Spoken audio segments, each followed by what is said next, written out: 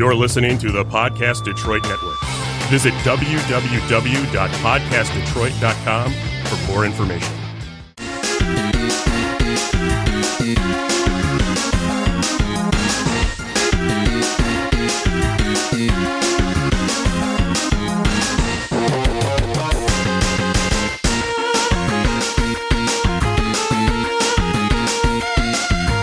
I knew there was something. I'm like, oh, this is bringing back memories of stress.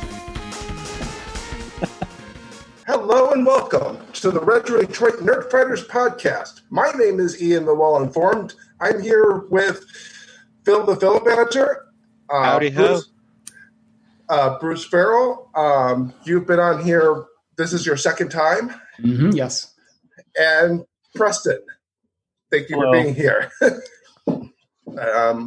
Yeah, let's dive right in. So Phil, what have you been playing so far? Well, as you see from my background there, I have spent some time with the Final Fantasy remake. That's the Shinra building there in the background.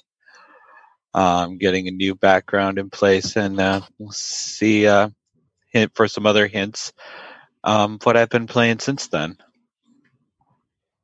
Yeah. I mean, have you gotten through all of it, or? Yeah, I've finished the Final Fantasy VII remake here, so been ready to go on for something else. All right. I mean, what else have you been playing? Well, I've tried out Xenoblade Chronicles, the definitive edition, which is definitely an improvement from other versions. I mean, I know the improved graphics and things like that. Just some good quality of life fixes too. Just make the game a little less intimidating. Still a big game. That hasn't changed, but yeah, and I know that our guests here don't know a whole lot about this, but yeah, it's a, to give a little bit more context to this game, it's a kind of a very long game, one that you put in more than 10, 20 hours into. Just you could easily put in 100+ hours,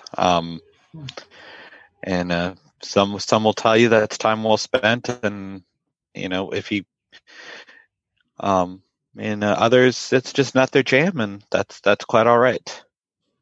Yeah, for sure. I don't see how. I imagine if you liked it well enough, someone could spend 100 hours playing Sonic Forces. So, I'd say 3 out of the 5 people here are probably not going to play that game, to be quite honest. But I mean, from a things like Sonic Forces, it's the type of game that you just watch. It's nothing. It's not something that you want to see somebody a live stream of it be played. Nothing that special. No. It's it's one of those. If you played one Sonic 3D adventure game, you've probably played Sonic Forces as well. The one thing that really sets it apart is you have the ability to make your own avatar and your own custom character. And as the game progresses, you're able to customize your avatar with more items, more things to wear. Yeah, let's maybe talk a little bit about Animal Crossing. We've seen that game blow up because of this whole pandemic, seeing lots and lots of people play it just because it's it's a very friendly family game. Now, has anyone checked to see whether Nintendo, set up this pandemic to drive up the sales of Animal Crossing? Has anyone heard that theory? I've heard that theory. I think it's just purely coincidence. That's what they want you to think, though. Now, like I've said in other episodes, that is the type of game that I played later on in the year because it is a long game. It is something that you put in 20, 30 minutes to a day. Mm-hmm. Just to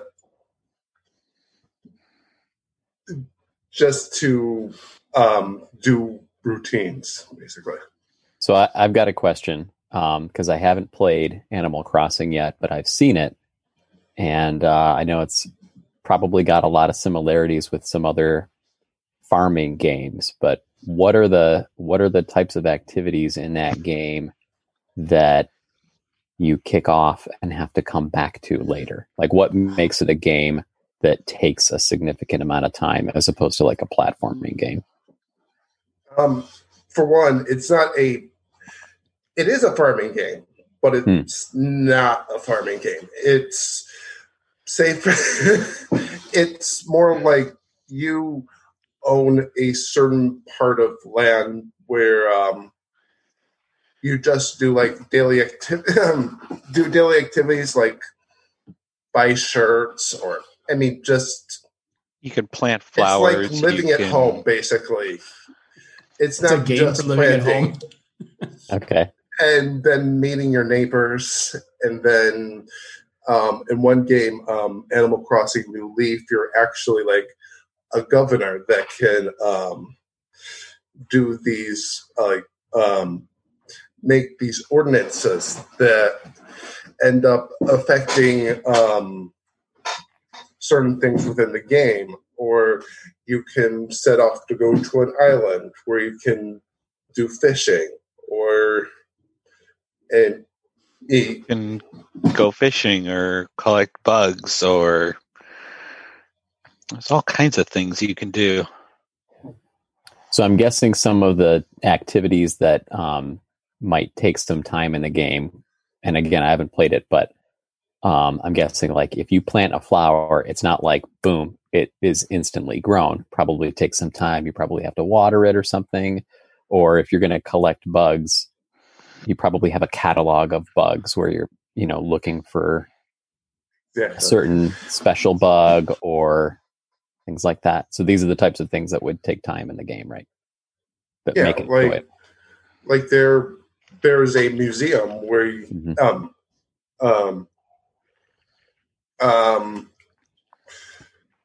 where you can collect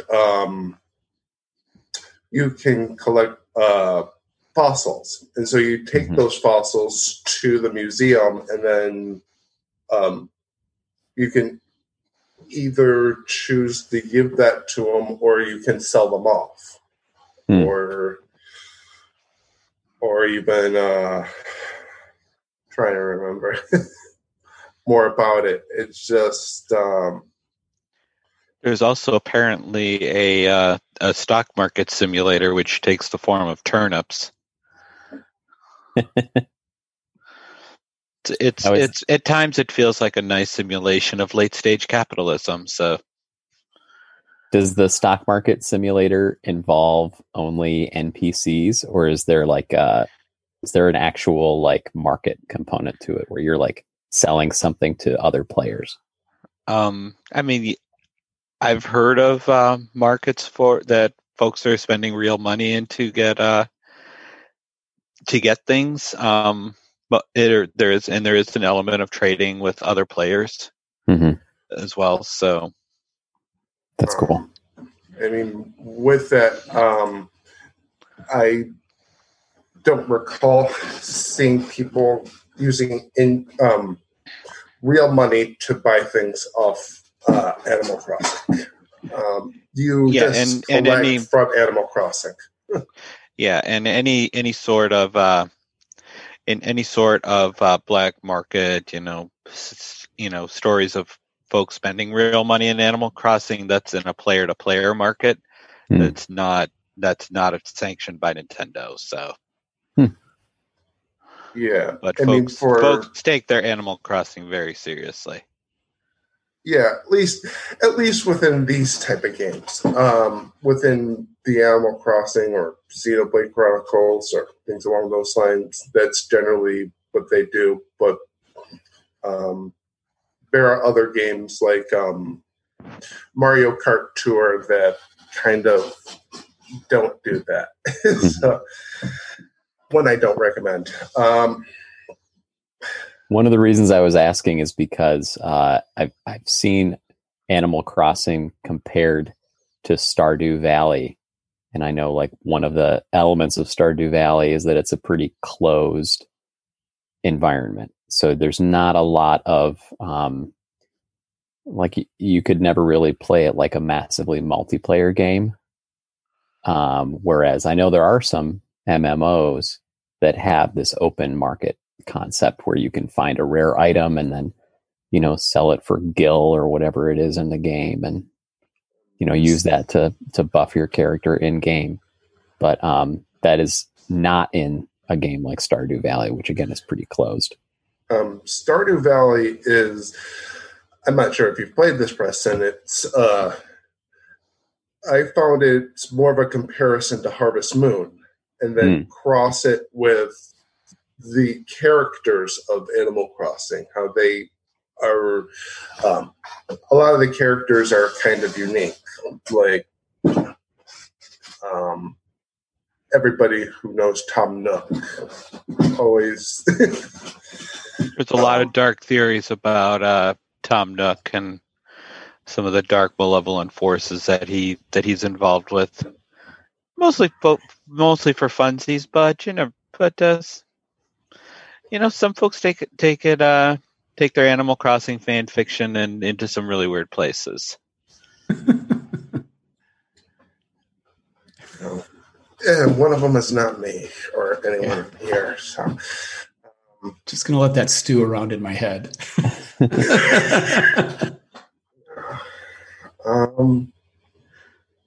No.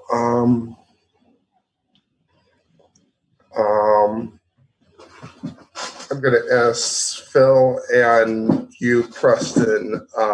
You've heard of Smash Ultimate, right? Just in passing. Just in passing. A little while ago, they announced that their roster is like the biggest roster within a gaming in a fighting game roster period, and so they're kind of it's never going to be the same again. It's not going to. And they have characters from PlayStation and Microsoft and things like that, and like from other game systems, and it's like you can any character you've ever seen in a game that you've ever liked is basically within this game. Cool. It's a good game for everyone, regardless of age and that. I'm just kind of informing. That's all. But still no Waluigi. Still, hey, we can go to that media.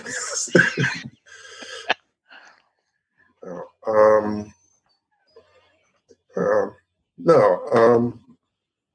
I just kind of wanted to bring that up. Do you have anything on that, Phil?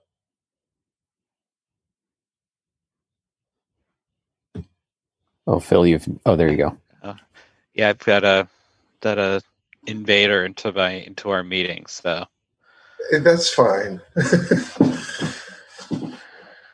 All right. Yeah, I just wanted to bring that up because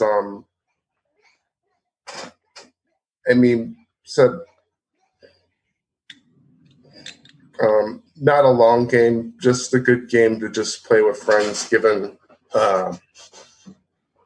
everything that's going on. I'm not promoting or anything like that. What? Yeah. Feel your coworkers fading in and out of the picture there. Yeah. yes, Yeah, he is. he's just trying to adjust the camera, right, Phil? Something like that. Something like that. All right, good. But no,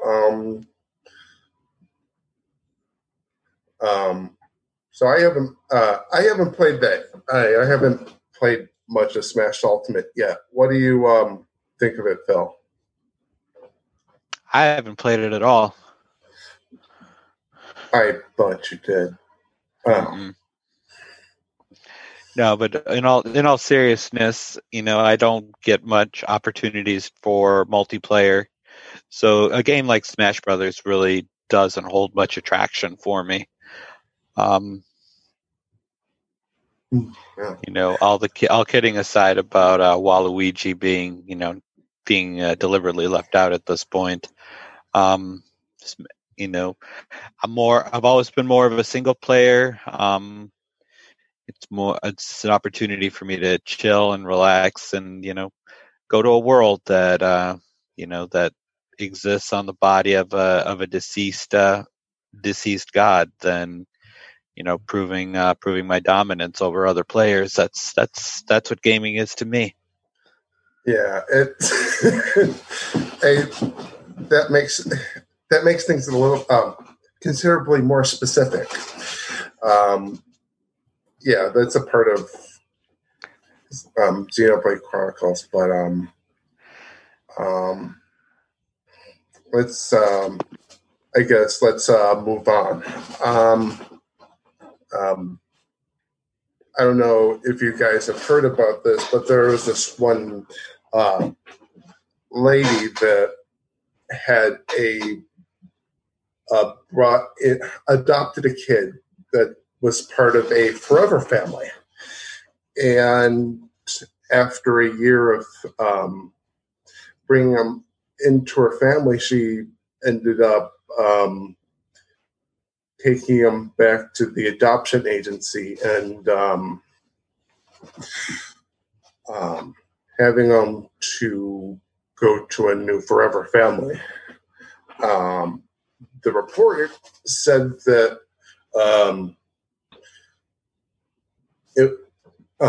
this kid had autism and other things that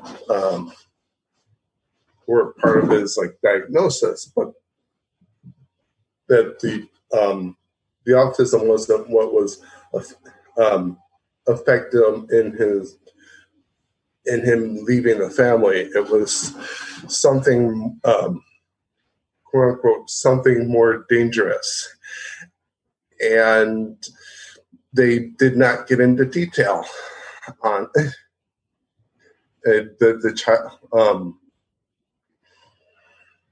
It doesn't, from the report, it doesn't make a whole lot of sense to me. As somebody who knows people who are high functioning and medium functioning, that doesn't and tries to work a room whenever there are social gatherings. I don't understand what happened there. So now they're being investigated on that.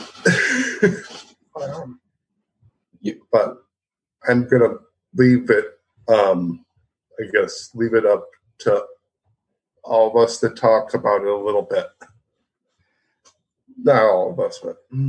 Yeah, I'm curious about the investigation. What would they be investigating? I read a bit about it, and it sounded like, she's this active YouTuber, and she's a parenting YouTuber, which is kind of interesting dynamic to throw into the fact that they took in another adopted kid. They have 4 kids of their own, and he blogs about some stuff and she blogs about parenting. And then the kid kind of gets ghosted, like disappears for a while from her show or your YouTube channel. And then they come out with, oh yeah, so we had to give the kid back basically because of, stuff they couldn't explain apparently. But I don't know what they would investigate. Did they do something illegal? Did they harm the child? I didn't get that sense, but I guess I don't know. Well, one of the things I had heard about this story is supposedly it was the kid who wanted to go to a new home, and I would guess that might be what the officials would investigate. Gotcha. It makes only a little bit of sense to me because it's like having autism, I get about a message every week from this pandemic that people with autism are known to wander. And so if like one of the 4 kids was trying to stop them from wandering, right. Then it could be an issue. But that wouldn't make a lot of sense because the parent would be like, my kid is wandering and we're doing everything we can to stop them. They didn't go into specifics. Right. And that's what raises a red flag for me. But I don't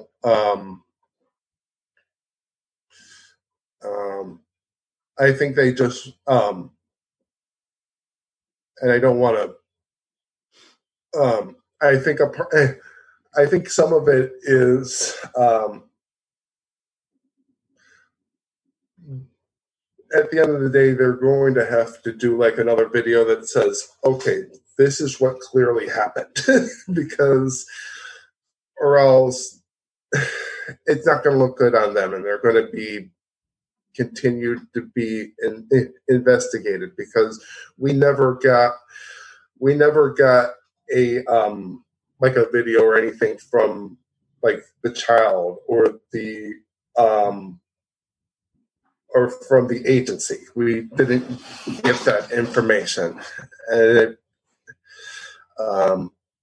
it feels a little.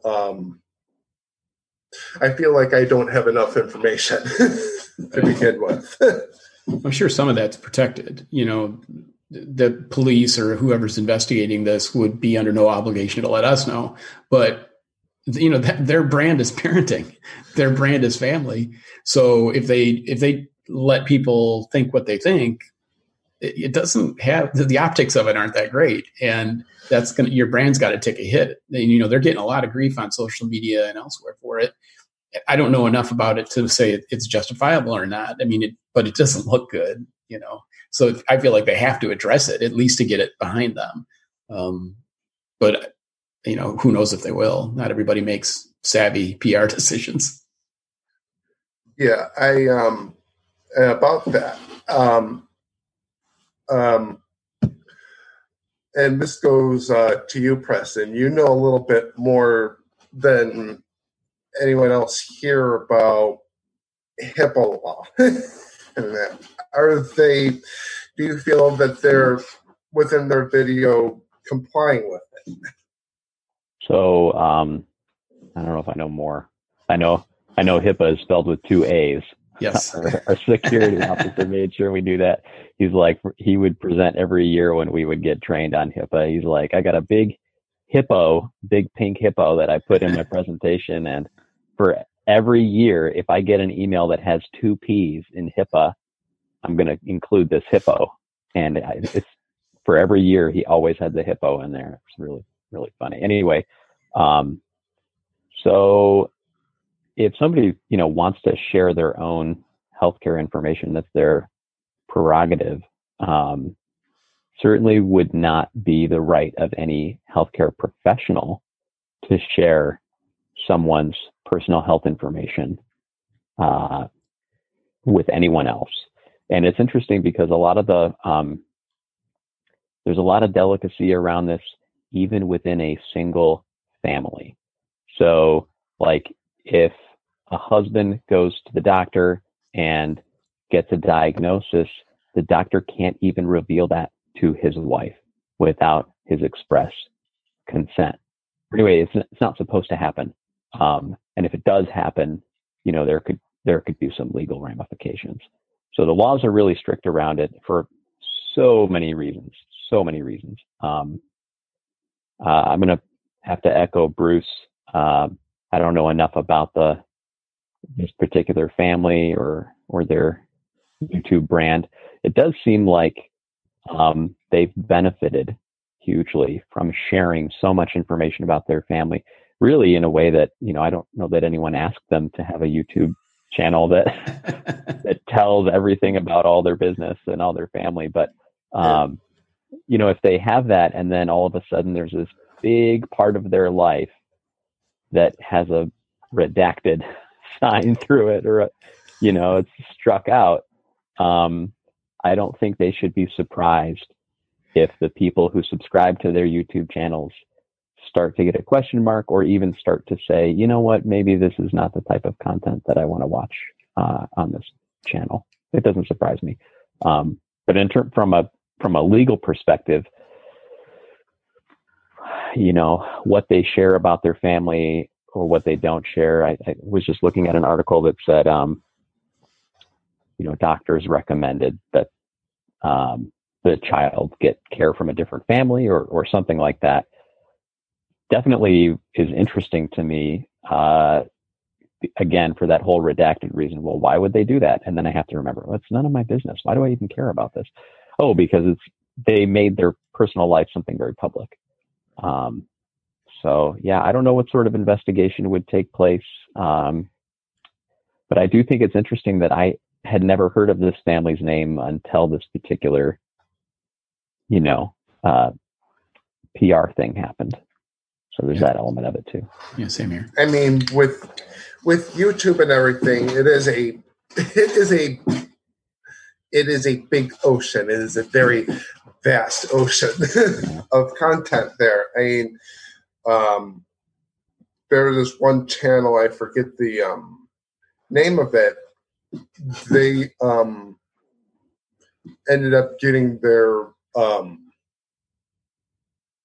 videos taken down because they were interviewing kids with developmental disabilities. But they got consent from the child, they got consent from the parents, and they posted that within every video.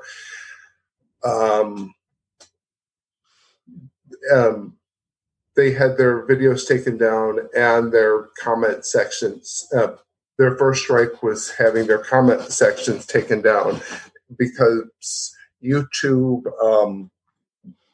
thought that the parents weren't able to keep up with the negative comments that surround cognitive impairments, and the parents and their, I guess, people that they were hiring, their workers, were doing a relatively good job. But I think it was special needs for special kids, SBSC, or SBSK, something like that. I think I'm messing up the name. No.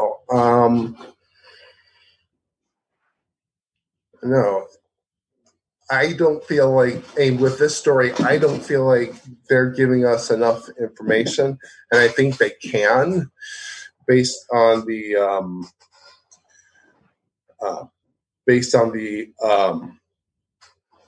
information they've already given. But no, I'm more worried about the kid, what's going to happen, especially at this time. Like, is there going to be, it's not predictable right now whether this kid is going to have a family now in the long run. I thought it sounds like he was placed again. That's what I read as well. Yeah. But of course, I don't know if that's with a family that's going to adopt him or a foster situation. I don't know that much, but it does sound like he's with another family. And in terms of owing, us anything, it's really, to me, again, it's more about the brand that they have. If I were them and I wanted to continue to work in that space, I would want to be upfront about this kind of thing and not have any mystery around it. And even if you did something stupid, maybe they got in too deep and didn't realize, wow, this is a lot of work. Mm-hmm. Just say it, just say it and have it behind you. It's always the cover up, right? It's never what you do. It's always how you handle what you did. And, there might not be anything nefarious about this. They might have been really, really good reasons. And because they haven't come forward with them, we're just going to speculate, could be anything. Yeah, it could be. The last time I researched it was last week. They had said that the kid was in,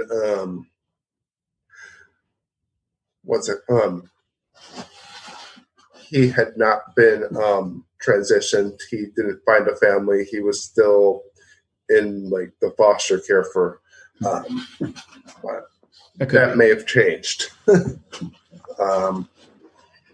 no. So been about half an hour. All right. So, Preston, we used to, there was a lot of games that we used to play together. I wanted to kind of maybe bring up a couple of them, stuff that you've played. And I grew up on the same block, basically. So any video games that would be common to millennials, they're millennials. Millennials. Whenever I read an article about millennials, I'm like, I am so sick of the label. And yet I'm like, actually, that is me. I really identify with that. I feel a little targeted. But yeah, we played a lot of games back in the day. Yeah. I don't like being called a millennial. I would personally say that I want to be called Gen Y because why not? I feel like, isn't it ageist? It's ageist. Don't call me a millennial. Come on. I was born in the last month of the baby boom, and I don't cherish that label because, we get run over for everything. And I don't feel like that. I know I'm not that person, but but one of the games that we kind of grew up on, one of the games that you really liked, and most of the people in this room, was a game called Tetris Attack. Oh yeah. Yeah. No Tetris. I can see your face, Bruce. Oh my gosh, it's cracking me up because you're like, how is Tetris competitive? What are you attacking somebody with? I know. It's like Rubik's Cube attack. It makes just as much sense. Right. You gonna throw it at me? What are you gonna do? Yeah, it's kind of Nintendo spin-off of Tetris Company's Tetris, where instead of having 4 figure blocks, instead of having what's called tetrominoes, where 4 blocks are connected to each other in different patterns, it's this game where you have the blocks in place and you've got to switch them around. It's a lot like Bejeweled in that sense, but then you're either playing for a high score or you're facing off against someone. Yeah, so in the Tetris that everybody knows and loves, the blocks fall from the sky, and you have to reorient them before they touch the ground, because once they touch the ground, they're fixed. With Tetris Attack, it's the gravity of it is a little different because it's the floor that's rising, and what you have are blocks of different colors. So it's the solid line, usually, of blocks across the floor. And as they rise, you have the opportunity to flip them only horizontally.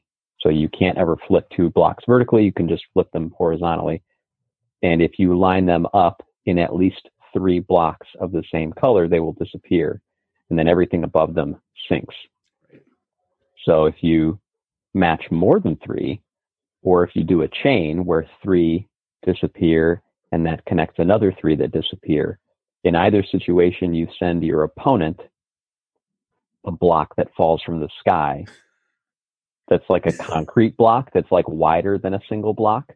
And so that makes it much more of a threat to them, because that if their floor touches the ceiling, there's actually a little bit of a pause. There's like a lag, and then they lose.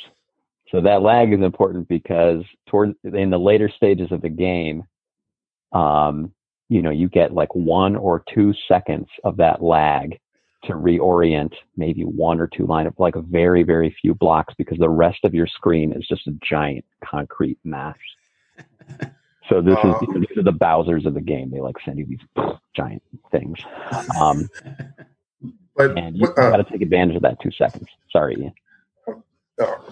Well, wouldn't you say, hey, while there's Tetris, there's a pattern. There's a pattern involved. You want to make as many, you want to build as many Tetrises as possible. While here, when you're facing off against the person, it's not to say that they have their own pattern. It's a harder game because they have their own strategy. Even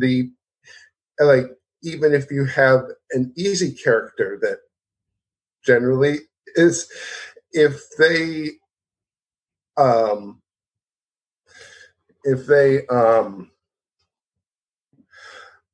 have stuff in the right place, they can potentially be that much harder. Mm-hmm. Right? Yeah, absolutely. And then even what you attack your opponent with, they can, when they match 3 that are touching the block that you've sent to them, it will deconstruct into blocks that they can destroy.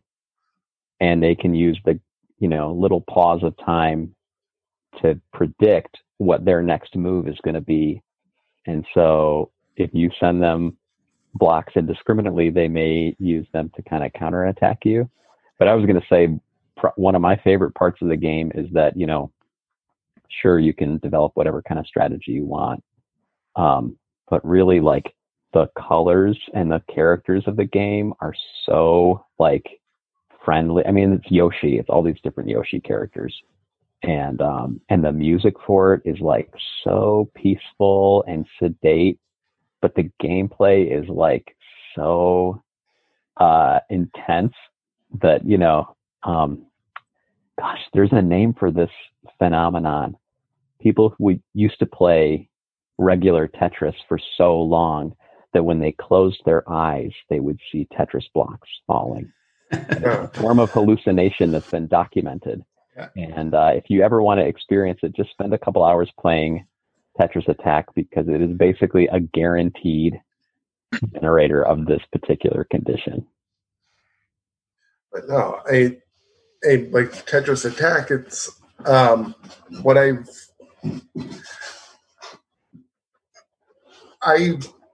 try to play. If I play that game, I tend to only play for an hour, because after a little while, everything starts looking the same to me. I will lose no matter what. but no, it is a fun game to me. But it's what I've studied, what I've learned from this game is that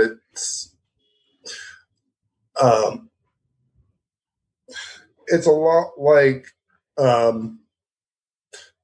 like managing people, correct? It's like you have everybody has their own has their own strategy, and I'm looking at it from a high level right now. It's a lot like you use your own strategy to counter another person's. It's all based on your speed. It's all based on reaction time, and then it just less planning ahead and being more instinctive with how the things are going to line up. But no, I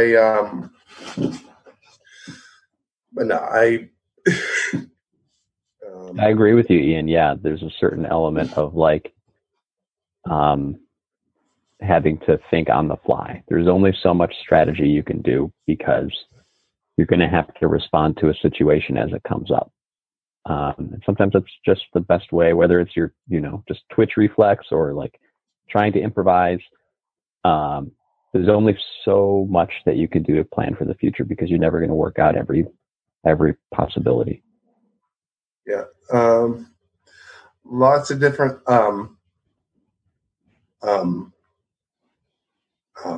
building a strategy, and then just either having enough time or not having enough time, and just improvising from there. Yes.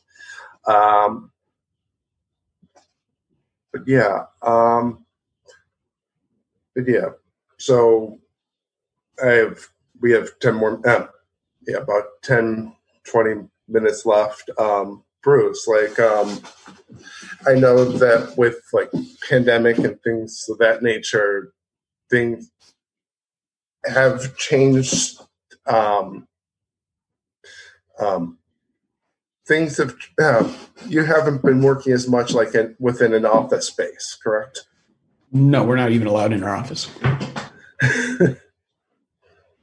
It just, but for me, it's not that different because I work from home most of the time anyway. What I do, I'm a proposal manager, so I can do that anywhere as long as I have a computer.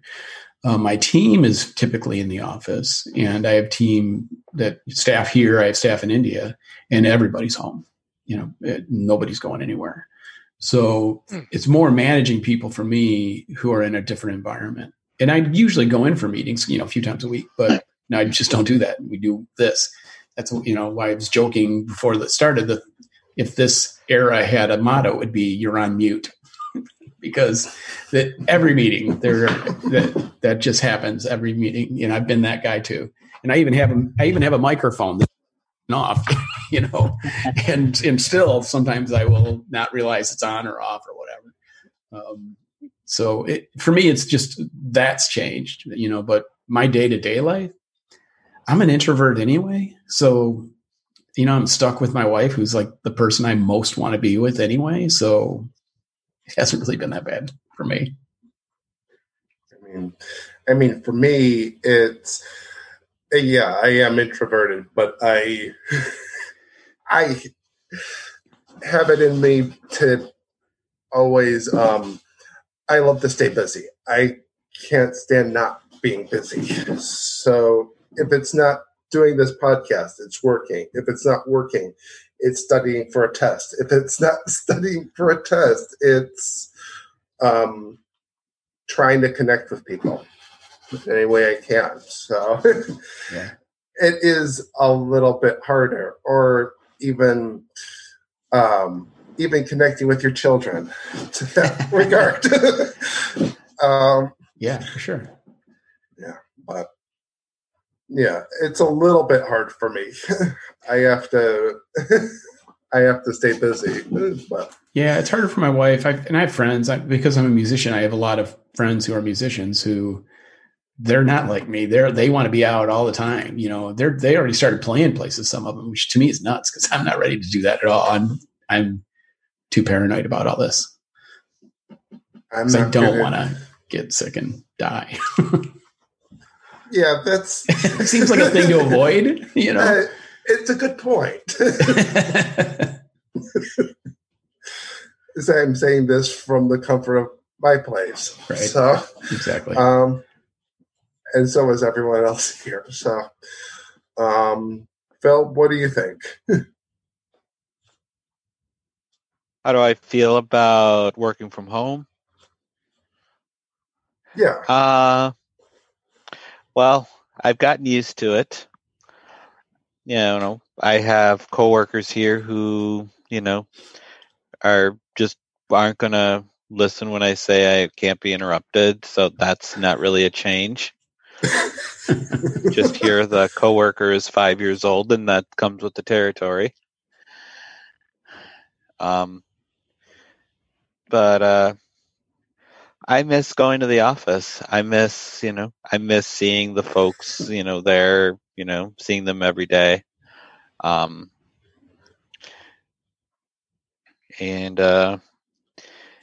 am I gonna be full time? Now that I've adapted to work from home, could I see myself doing it a little more? Yeah, probably. I'd like to have the option to go to the office, from time to time, for meetings or just want to get out of the house kind of thing. But other than that, I'm just kind of getting ready for the long haul here. And with cases spiking all over the country now that lockdowns are ending, could be like this for a while. Yeah, having potentially more.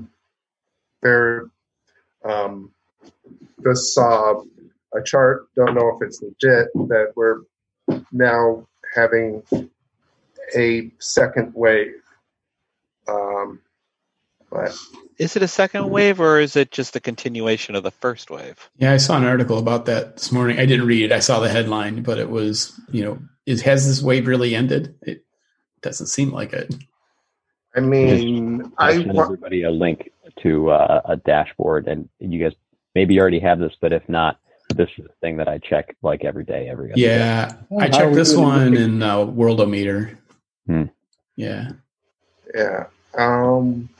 I want to believe it's a second wave because I believe that we're at a baseball game. So. Right.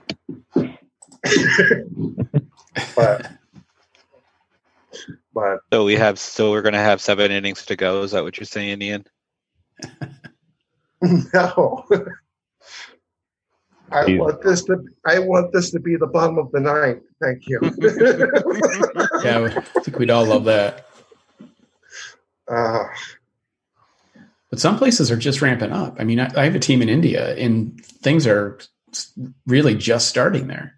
And they're starting to talk about opening things up. And as it is, that's having been there. If that gets, I don't know how you don't stop it, honestly, because it's such a densely populated area. It scares me. I mean, the only way that, and it's been said by multiple health officials, the only way to stop this is by making having a vaccine there. Right. So, right. Or significantly better treatment, but we'll probably get better treatment before we get a vaccine, but I don't know how significant it's going to be. And in a place like India, where access to healthcare isn't quite the same, I would say, as it is here, and it's not even great here, then it's going to be hard. I think you're right. Vaccines, that's the only path, because vaccinating a bunch of people is a lot easier than treating a lot of people. It definitely speaks to, I was looking at an article that somebody forwarded to me from work, and it was like 50 pages, so I didn't read it. but the headlines of it were that there are like 3 major steps to containment of coronavirus. So the first is that there needs to be diagnostic ability. So the ability to test people robustly, you know what I mean? Yeah. Because just because somebody gets tested on Monday doesn't mean they didn't get it on Tuesday. You know what I mean?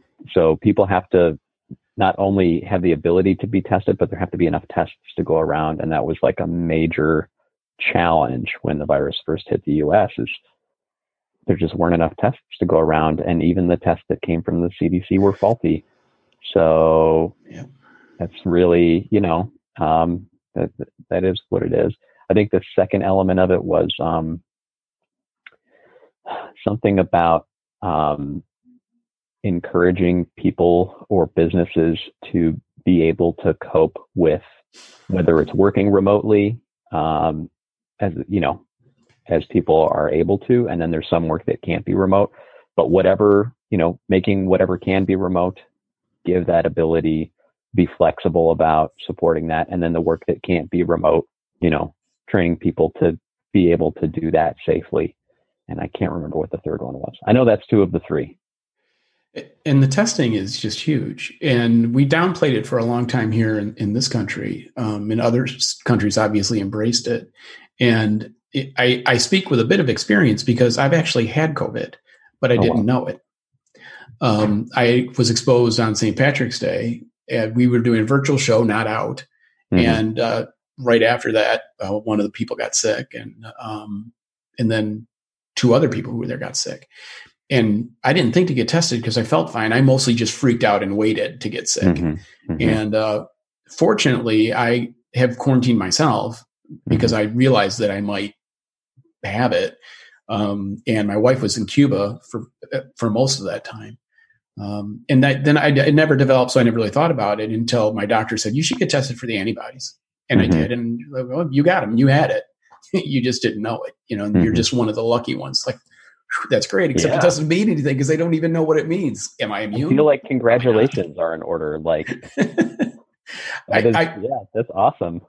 Well, I wanted to feel that way, except then, of course, he follows it up with, of course, you could get it again. We don't really know. And, and we don't know even if you are immune, how long it'll be. And you could still be a carrier. We haven't learned that yet. So it's like, so nothing's changed? Yeah, nothing's changed. All right. This is where you guys are going to, accuse me of wearing a tinfoil hat. Okay.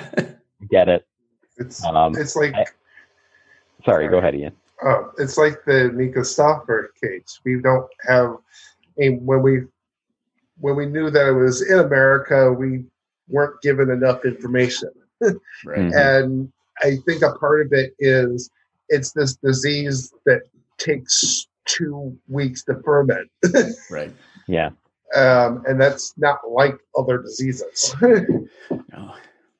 I was going to say, I'm super, I'm hesitating even to use the word skeptical. But I would love to evaluate for myself the efficacy of whatever studies are cited that say, well, even if you get sick, you're still going to need to come back to this particular manufacturer of this particular drug that's going to protect you. You're going to need to come back to them every year. And don't worry, because your copay will be very low, but your health plan will foot the rest of the bill. I just, I can't see that situation without seeing what the member out of pocket is, what the actual net payment is for the drug. And then also, I'm weighing the efficacy studies that are done on flu vaccines every year. Some of them, and I'm not exaggerating, some of them conclude that the flu vaccine had a 0% efficacy, like 0 to 10% efficacy. And I'm like, really? Anyway, I just know also, and this is purely anecdotal, I get it, but the 1 year I got the flu vaccine is the year I got the flu. Okay. And this is in the last 12 years. So every other year, I didn't get the flu. I didn't get the flu vaccine. So this is just my experience. This is I'm sorry to have released my HIPAA onto you guys. It's a fact. That's what I'm sorry. Yes. They questioned, can they do it, but never asked if they should. Yeah. Right. Right. Exactly. The Jurassic Park of COVID. Yeah. But anyway, I mean, I would be very excited to see any sort of, whether it's treatment for people who have it or any type of vaccine that would prevent people from getting it. Both of those, I think, would be really welcome at this point in time. And then I would also maybe want to remind the people who do that of Jonas Salk, who came up with the vaccine I can't remember what he found the vaccine for, but anyway, he didn't charge for polio, wasn't it? Was it polio? Yeah. Mm. Thank you. So, I mean, he didn't charge for it because he thought, oh, this is going to save a lot of lives. So whoever's working on that vaccine, maybe keep that in mind. Might be a shrewd decision. Yeah. Right. The world will thank you, or it won't. Yeah. I'm not that optimistic, but that's such a Same. grand gesture, right? I mean, if that doesn't get you saying to it, I don't know what does, right? But yeah. Dave, are you here? Yeah. Oh, okay. So, hey, do we have anything else? I don't think so. I don't think so either. Yeah. But Bruce, where can we find you? RuseFerrellmusic.com. And you can find me on Facebook and Twitter and everywhere else. Preston, where can we find you? Ypsilanti, or my LinkedIn profile, which looks pretty much just like I look right now. I've got my picture up there. So, all right. Phil, where can we find you? You can find me in my basement hiding from my coworkers while I try to play Xenoblade Chronicles some more. You can find me in my bunker or on my website, inform.com/RDNL for latest episodes of this. And I assume that bunker has passed inspection, Ian? Yeah. Yes, it's passed Ian's inspection. Thank you. But no, hey, we should change up the outro too. Like, instead of I know that we talk about DFTBA, but it's more of a matter right now of just making the world suck less because of everything that's happening. But, am I correct in saying that? Yeah, I think we all just need to do our part to contribute to the world sucking less. I think so. All right. Thank you. And I don't want to end off with Goodwill Hunting, but I will anyway. All right. Thank you. Thank you for Wash your hands. Wash your hands. You're talking to me, right? I'm talking to anybody who will listen. All right. Yeah. Well, thanks for having me, guys. This was nice. Thanks. Talking with you, Bruce and Phil and Ian. Thanks so much. No problem. All right. Thanks. All right. Have a good one. Bye-bye. You too.